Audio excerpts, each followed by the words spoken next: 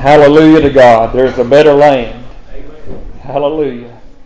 We'll know as we sing, we'll step inside the gate and all the joys there before us.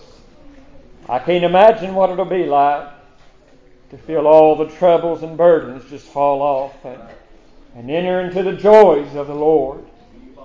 A new body. We were talking, Michelle and I, this morning, and we got the call from Sister Gail, and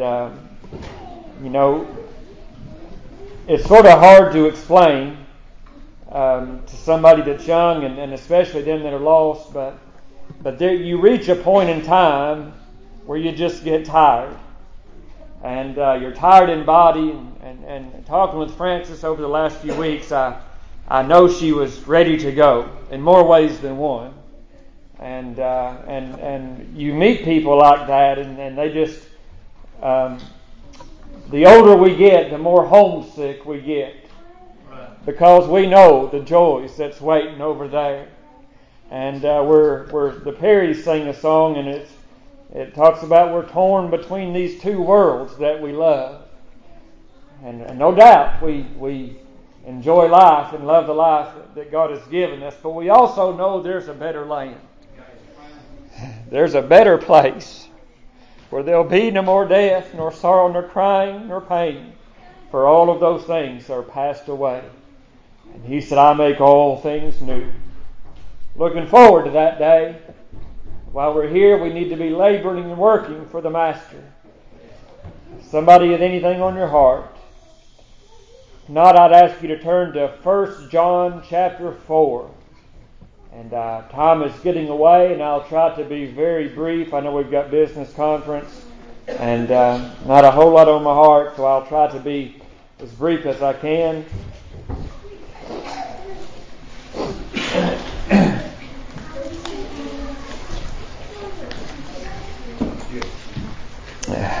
John is the same John that wrote the Gospel of John. He wrote 1st, 2nd, and 3rd John, and then he wrote Revelation. He is the only disciple that we believe died of an old age, just of natural causes. The Gospel of John is having to do with presenting Jesus Christ as God in the flesh. That's what his gospel was about. These things, John said, I have written unto you that you may know that Jesus Christ is the Son of God. Revelation is concerned with things yet to be seen. Revelation is the drawing back of a curtain and a looking into the future. 1 John is concerned with that ye may know that you have eternal life. And for those who may be wondering if you've been born again, and I don't doubt there are some in this place that wonder that from week to week. 1 John is a good book to go to that you may know that you have eternal life. But I was thinking this week, and I do desire your prayers. We're in pain in body and weak in spirit. But I was thinking this week that tomorrow is Valentine's Day, and there will be no doubt millions of dollars that's spent on Valentine's Day, and there's certainly nothing wrong with showing someone that you love them. You can take the pagan holidays out and still celebrate things like showing someone that you love them, and that's good for us to do once in a while, to show somebody that we love them and they mean so much to us. But this generation, I was thinking, and I mentioned cell phones a while ago, it's almost a thing of the past, but when I was growing up, there was no cell phones, there was no emails or text or internet and anything like that. And so the ways that you would communicate would be by telephone, landline phone, or if you had a sweetheart in school, as you had a few minutes in between classes, you would write love letters and sort of hand them off in between class periods and whatnot. And I thought about that, and you might say, Preacher, what in the world are you saying that for? You have in your hands the greatest love letter that has ever been written. Amen.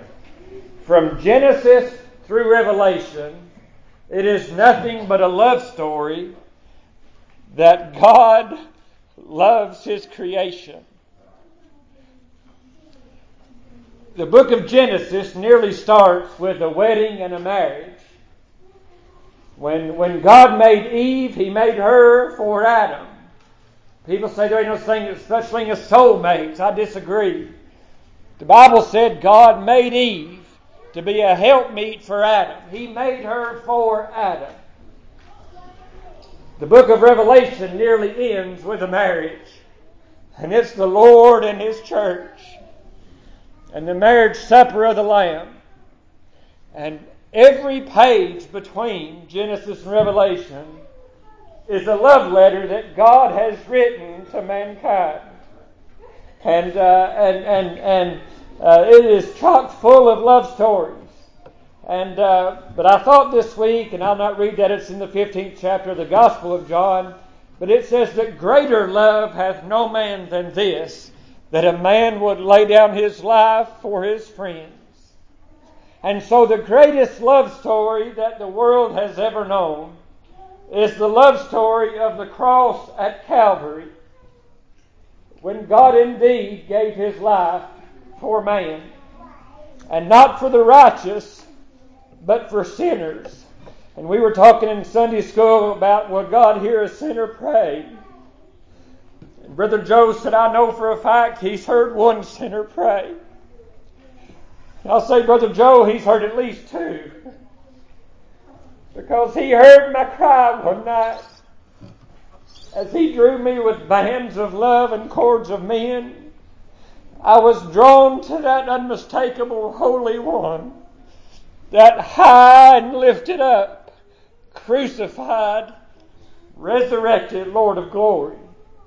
And so it's my heart's desire that He would draw you today and draw us a little closer to Him as we think about the subject of love and God's love letter to mankind.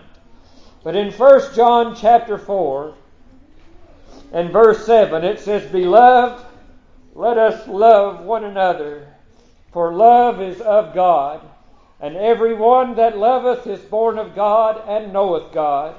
He that loveth not knoweth not God, for God is love. In this was manifested the love of God toward us, because that God sent His only begotten Son into the world that we might live through Him. Herein is love. Now listen, not that we loved God, but that He loved us and sent His Son to be the propitiation for our sins. Beloved, if God so loved us, we ought also to love one another. No man hath seen God at any time. If we love one another, God dwelleth in us, and His love is perfected in us. Hereby we know that we dwell in Him and He in us, because He hath given us of His Spirit. And we have seen and do testify that the Father sent the Son to be the Savior of the world. Whosoever shall confess that Jesus is the Son of God, God dwelleth in Him and He in God. And we have known and believed the love that God hath to us. God is love. And he that dwelleth in love dwelleth in God, and God in him.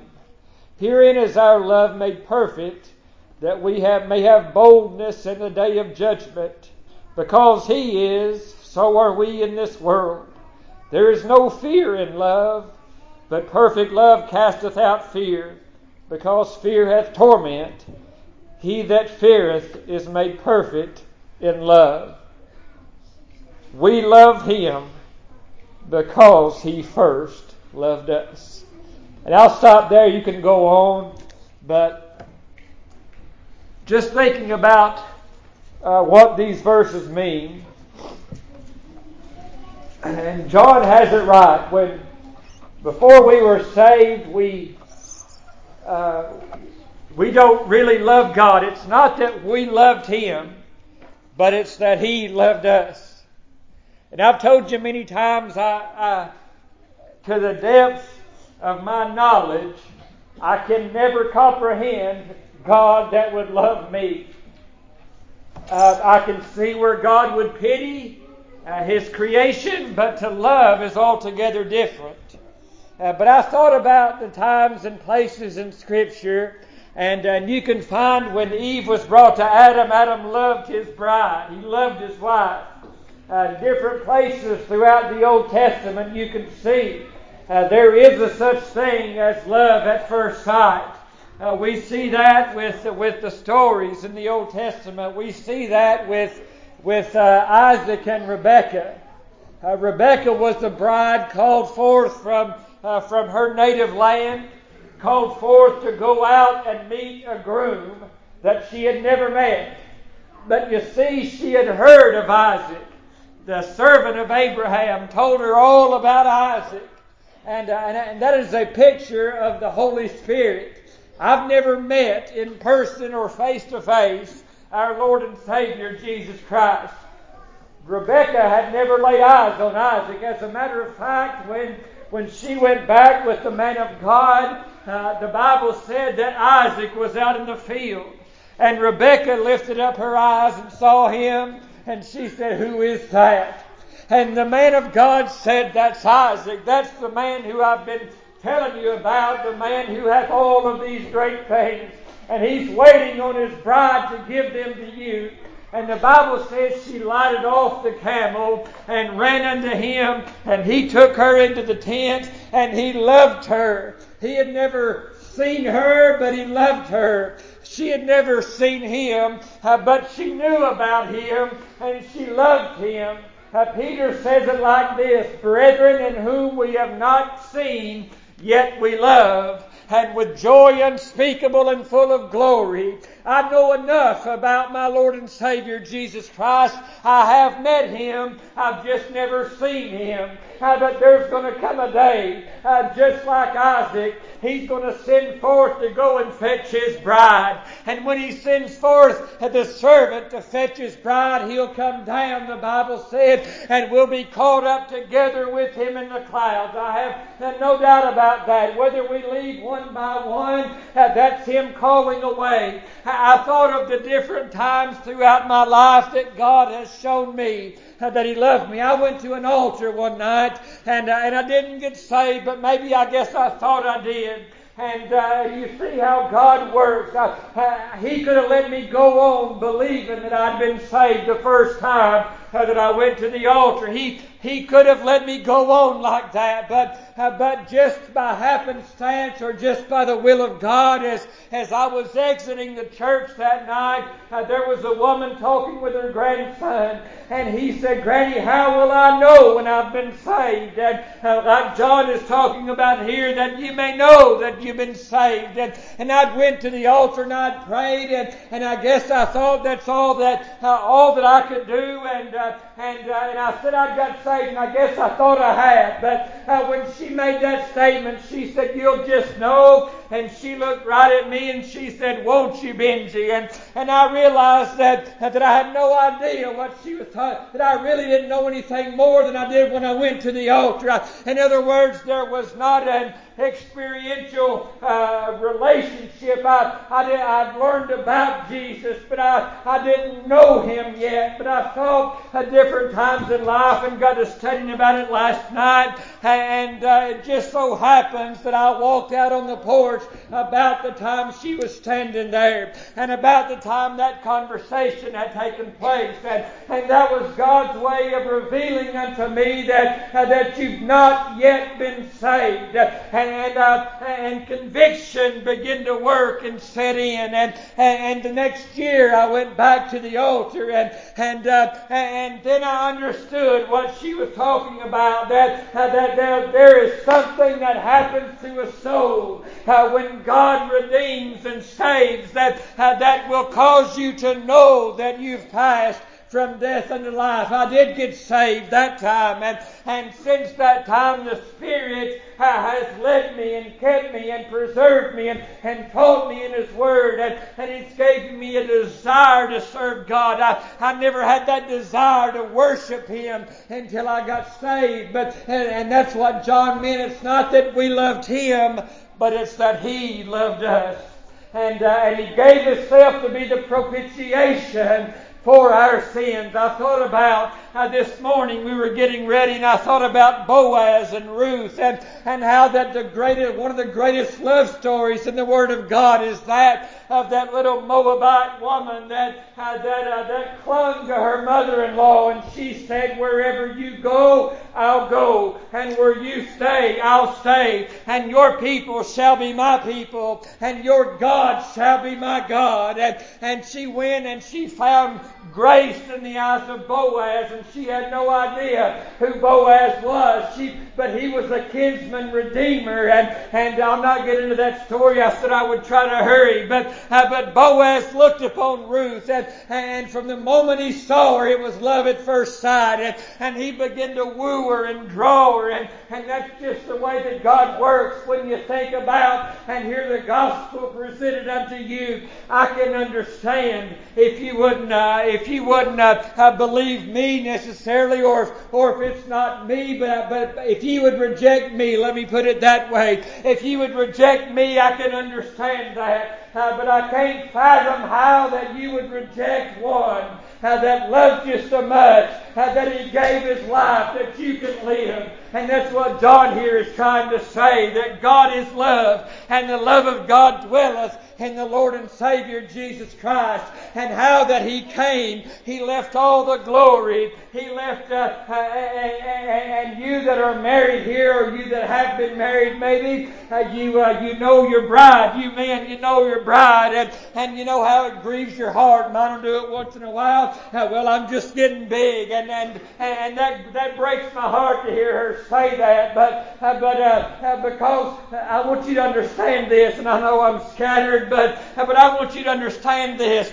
God looks at His bride as a chaste virgin that's been prepared for Him. I thought about how that Boaz looked upon Ruth, and he didn't see a little Moabite woman. He saw a future bride. He saw his wife. There was something about her that caught his eye. I'll say this today. There is something about the Lord's church, His elect, His redeemed, His bride. Even when we get out in the world, even when we get filthy and dirty in sin, even when we're not presentable, I'll tell you what, He loves His bride. Even when we're unlovable and unpresentable, He doesn't see the filth of the world. You know what He sees? He sees a bride. He sees His own. He sees the virgin bride of God, the bride of Christ. And there's going to come a day, the Bible says He'll come and He'll claim His bride. I've heard it preached and I've heard it taught that when He said, "I'll go away, and if I go away, I will come again unto you."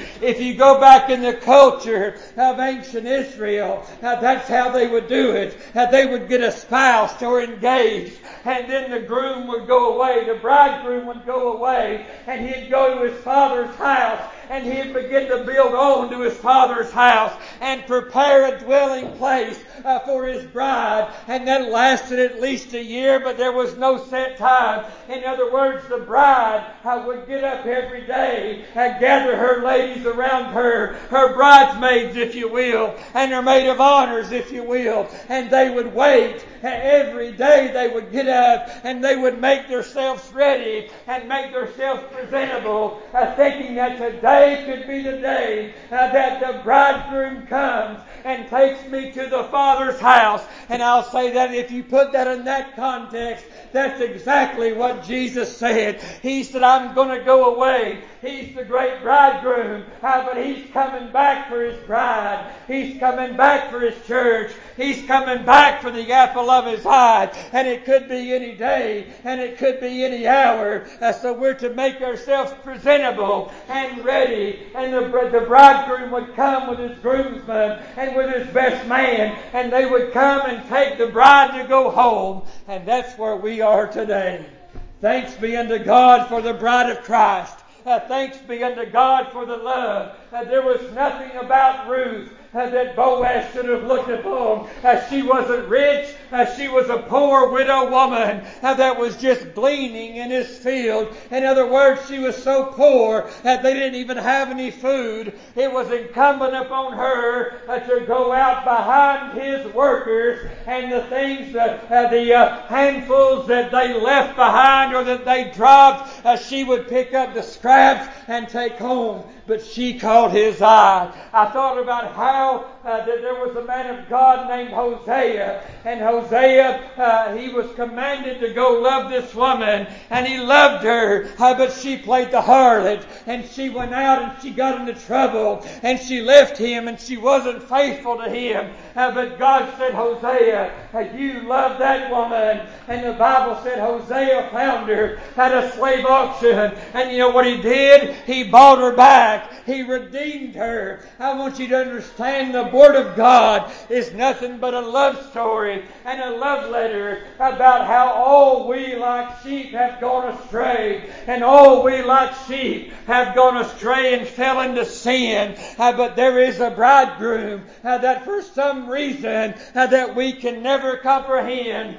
has cast his eye upon sinful man. And he's cast his eye upon sinful man in such a way that he became flesh and dwelt among us. The Bible said, and you can read it in 1 John chapter 1 and verse 1. I was talking to Philip outside a while ago, and that's what I told him. I was reading that last night, and it said, our eyes have looked upon, and our hands have handled, and we have walked with the word of life. He put it that way because there were people in the early church that Gnosticism began to come into that place. And in the early church, people would say that Jesus Christ was not divine. And they would rob him of his divinity. And they said that because they said flesh is evil and God could not take upon himself flesh, for that would make God evil. But they didn't understand. He was prepared from the foundation of the world.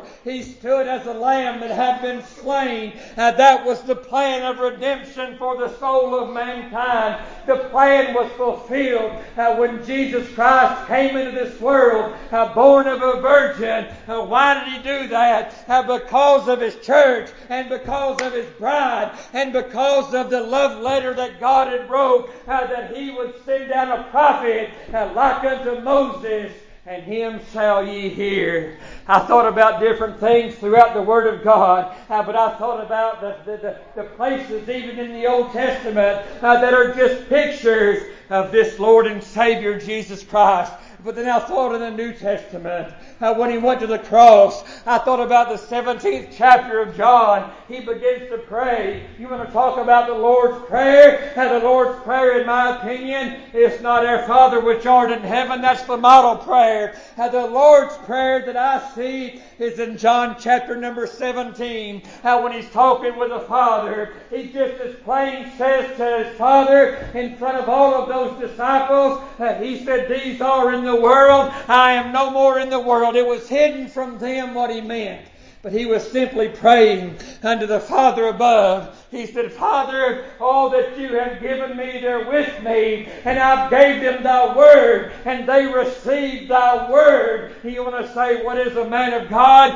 What is a child of God? It's one that first receives the word of God as pure and as true, and has followed him, and has repented, and found grace in his eyes. But my friend, today you can be saved. You need to be saved. You need to be baptized. He says in 1 John that if you love me, keep my commandments. And you might say, and I said this last week, it is absolutely a commandment for you to be baptized after that you've been saved. He said, he that keepeth not my commandments does not love me. So I'll say to you yet again, if you love him, you will keep that commandment. You will follow him in baptism. If you really love the Lord, you will follow his commandments.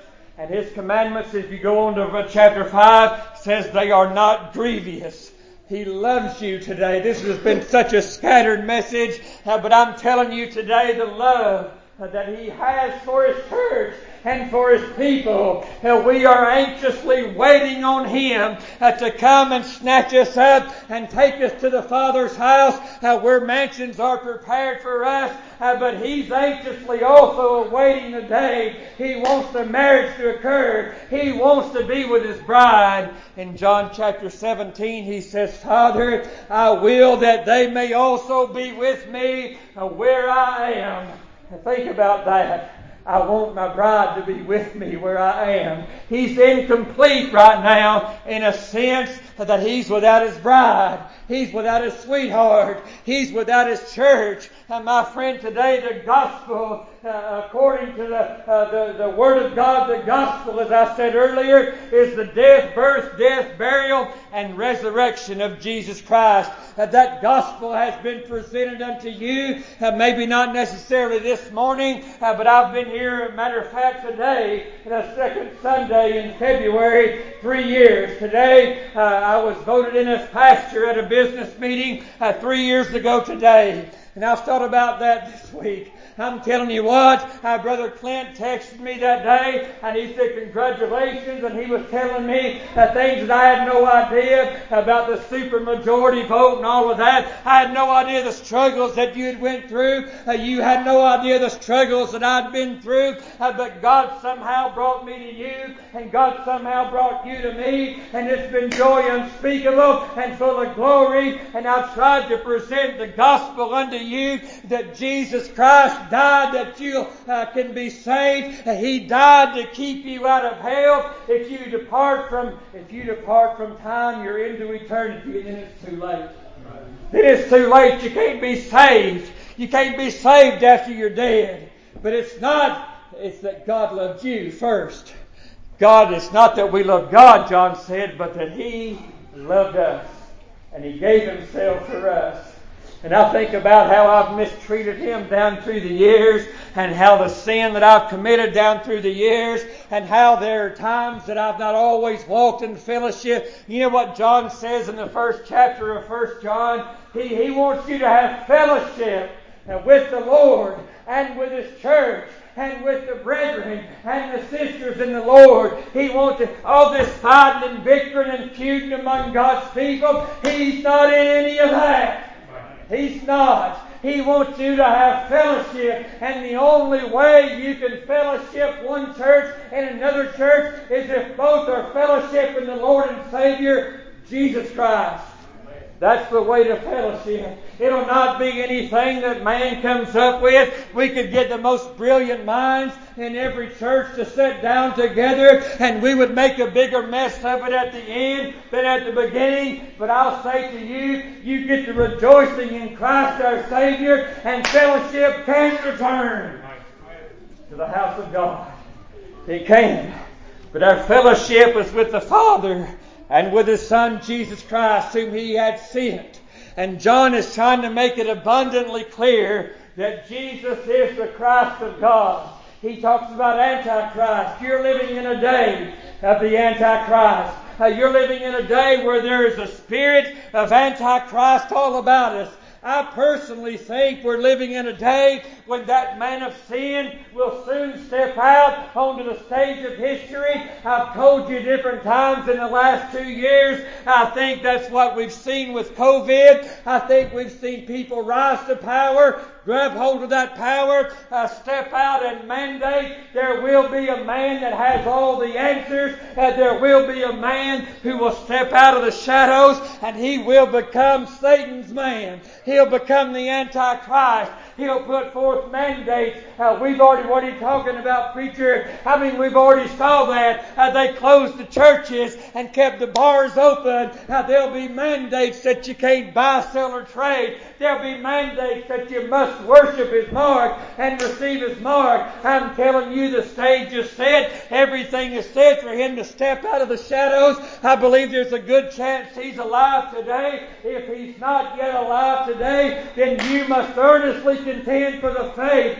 that was once delivered to the saints, that your children might grow up in a way that they know that the Christ of God loves them, and He went to the cross and died for them. That's the only way man can be saved, is knowing that Jesus Christ paid and knowing that He paid the price. He took the judgment in His own body on the tree so that you and I can go free. I'm telling you, herein is love. Herein is love perfected. There is love. That's what John's trying to get you to understand. That God loves you. That God loves you so much that He gave His only Son. And regardless of what people said in John's day, I hear the same noise in today's day. And there are certain religions today that say Jesus Christ wasn't divine until He was baptized of John in Jordan. Now that's a bunch of garbage. He was the Lamb from the foundation of the world. He is the eternal Son of God. Before the world was, Jesus was. Before the world was ever existed or created, He stood in a perfect plan with the Father and with the Holy Ghost, and the plan was already made. The foundation was laid, and from Genesis through Revelation, He expounds upon that. Genesis to Malachi, it's types and pictures and shadows, and Matthew through Revelation, the Lamb of God has came. Everything that was prophesied of Him in the Old Testament was fulfilled in the New Testament. I'm telling you, if you can walk out of here thinking God doesn't love you, you've missed the mark. You've missed the point. And this has been a weak effort and it's been scattered, but I'm done. But I want you to understand that's a love letter that God had men write that us in 2022 might sift through these pages. And I've said this different times. Now, people take this book too lightly today. But we don't esteem it high enough. It is God's breathed word to His creation. And I've said this time and time and time again. Out of all the things that God would think that it would benefit us to know about Him, we can't know a thing about God save two ways. And by the Lord and Savior Jesus Christ, He revealed who the Father was, and His Word reveals who He is. We don't esteem this book high enough. Out of everything that God could have told mankind, out of all that God could have spoken to mankind, out of everything in His infinite, almighty, omniscient, omnipresent being, He that dwelleth in the light that no man can approach, that's what He wants you to know. From Genesis to Revelation. Apart from that, there is no revealed Scripture. Apart from this book, you don't know anything about God or His Word or His will or His way or His heart. But you read this book with the intent on seeing Jesus Christ upon every page, and I promise you, you'll find out that He's for you. That God is for us. God for me, preacher, you better believe He's for you. He died for you. Not just the collective, but on an individual basis. You bring that down to an individual heart. He died for me. He took my place. He took my sin. He took the wrath that God had appointed unto me, and He said, I'll take that. And He took it upon Himself as they drove the nails in His hands and His feet. He cried, Father, forgive them. They know not what they do. I'm telling you, He loves you today. If you're not saved, you don't yet love Him. You don't yet love Him, but He loves you. But the moment you're saved, there's a love, a spark begins to grow, and a fire begins to burn. And you can't help but love Him. To know Him is to love Him. If you say, I know the Lord, and you don't love Him or love His brethren and love His church, John puts it pretty bluntly. He said, if any man love not his brethren whom he hath seen, there is no way he can love God whom he hath not seen. John puts it pretty bluntly that if you love Him, you'll keep His commandments. And if you keep not His commandments, you must not love Him. Because if you did, you would abode with Him and stayed with Him. I'm not trying to be hard. I'm trying to show you God loves you today. He sent His only Son to die upon a cruel, cruel cross, that we can be saved. That's what I've got for you today. And it's been different, I guess, but it's the truth. It's a love letter that God wrote to mankind. You ought to pick it up and read it. If your bride or your husband has passed from this life and you find yourself a widow, how comforting to you would it be to go back and read words that they had wrote? How much of a comfort and a joy would it be to drag out those old love letters, maybe when he was in the military and sent you letters, or you sent letters to him. How comforting is it to read over those and go over those? That's what the Word of God is. It's a love letter. It brings comfort and joy to the heart of the believer, knowing that there is a better land, knowing that there's a better place, and knowing, as we sang, that I've got a better place to go. That's what John's concerned with, that you may know you've passed from death unto life. He wants you to know that it's not God's will that anybody should ever go through life and wonder, have I been saved? Have I been saved? Am I really redeemed? Where does that come in then? That comes in when the devil gains a foothold and shipwrecks your faith. That comes in when the devil will tell you what you got ain't it. John lays out in 1 John, there are ways to know if your faith is genuine or not, and it's all based on if you love Him as He's loved you. That's what it's based on. Your relationship with God the Father is everything to do with your relationship with the Son of God, Jesus Christ. You can't have a relationship with the Father unless you have a relationship with the Son. And that Son is the one who took upon sinful nature, who went to a cross, who literally poured out His life. He said, no man takes it from me. No man took the life of Jesus. And no man, you can't kill God. But He said, I laid it down. And He said, by the commandment of the Father, He's given me power to lay it down, and He's given me power to take it up again. I'm thankful. I'm thankful the Father put that power in the Son. But that Son is the judge of all the earth. He loves you. It's unfathomable to me that God would love a fallen race and a fallen creature. But so He does today. God help us to understand more about the love of God. God help us to understand more. I mean, see, Satan knows. Why does he blind your minds to that? Because if it ever one time enters into your soul, how much God loves you and what all the sufferings of the cross were about, and my friend, you'd know without a doubt He loves you and you'd love Him. Come ahead with a song, brother. If you're here today and lost without God, I want to reiterate a few things. Jesus Christ is the only way to salvation. The only way. You'll not find salvation in any other man, any other creed, any other doctrine, save the person of the Lord and Savior, Jesus Christ. And God sent Him into this world to die, that you don't have to go to hell, that you don't have to face the torment, that you can give all of that up. Would you come today if He's dealing with you? Michael, we'll go up page number 4.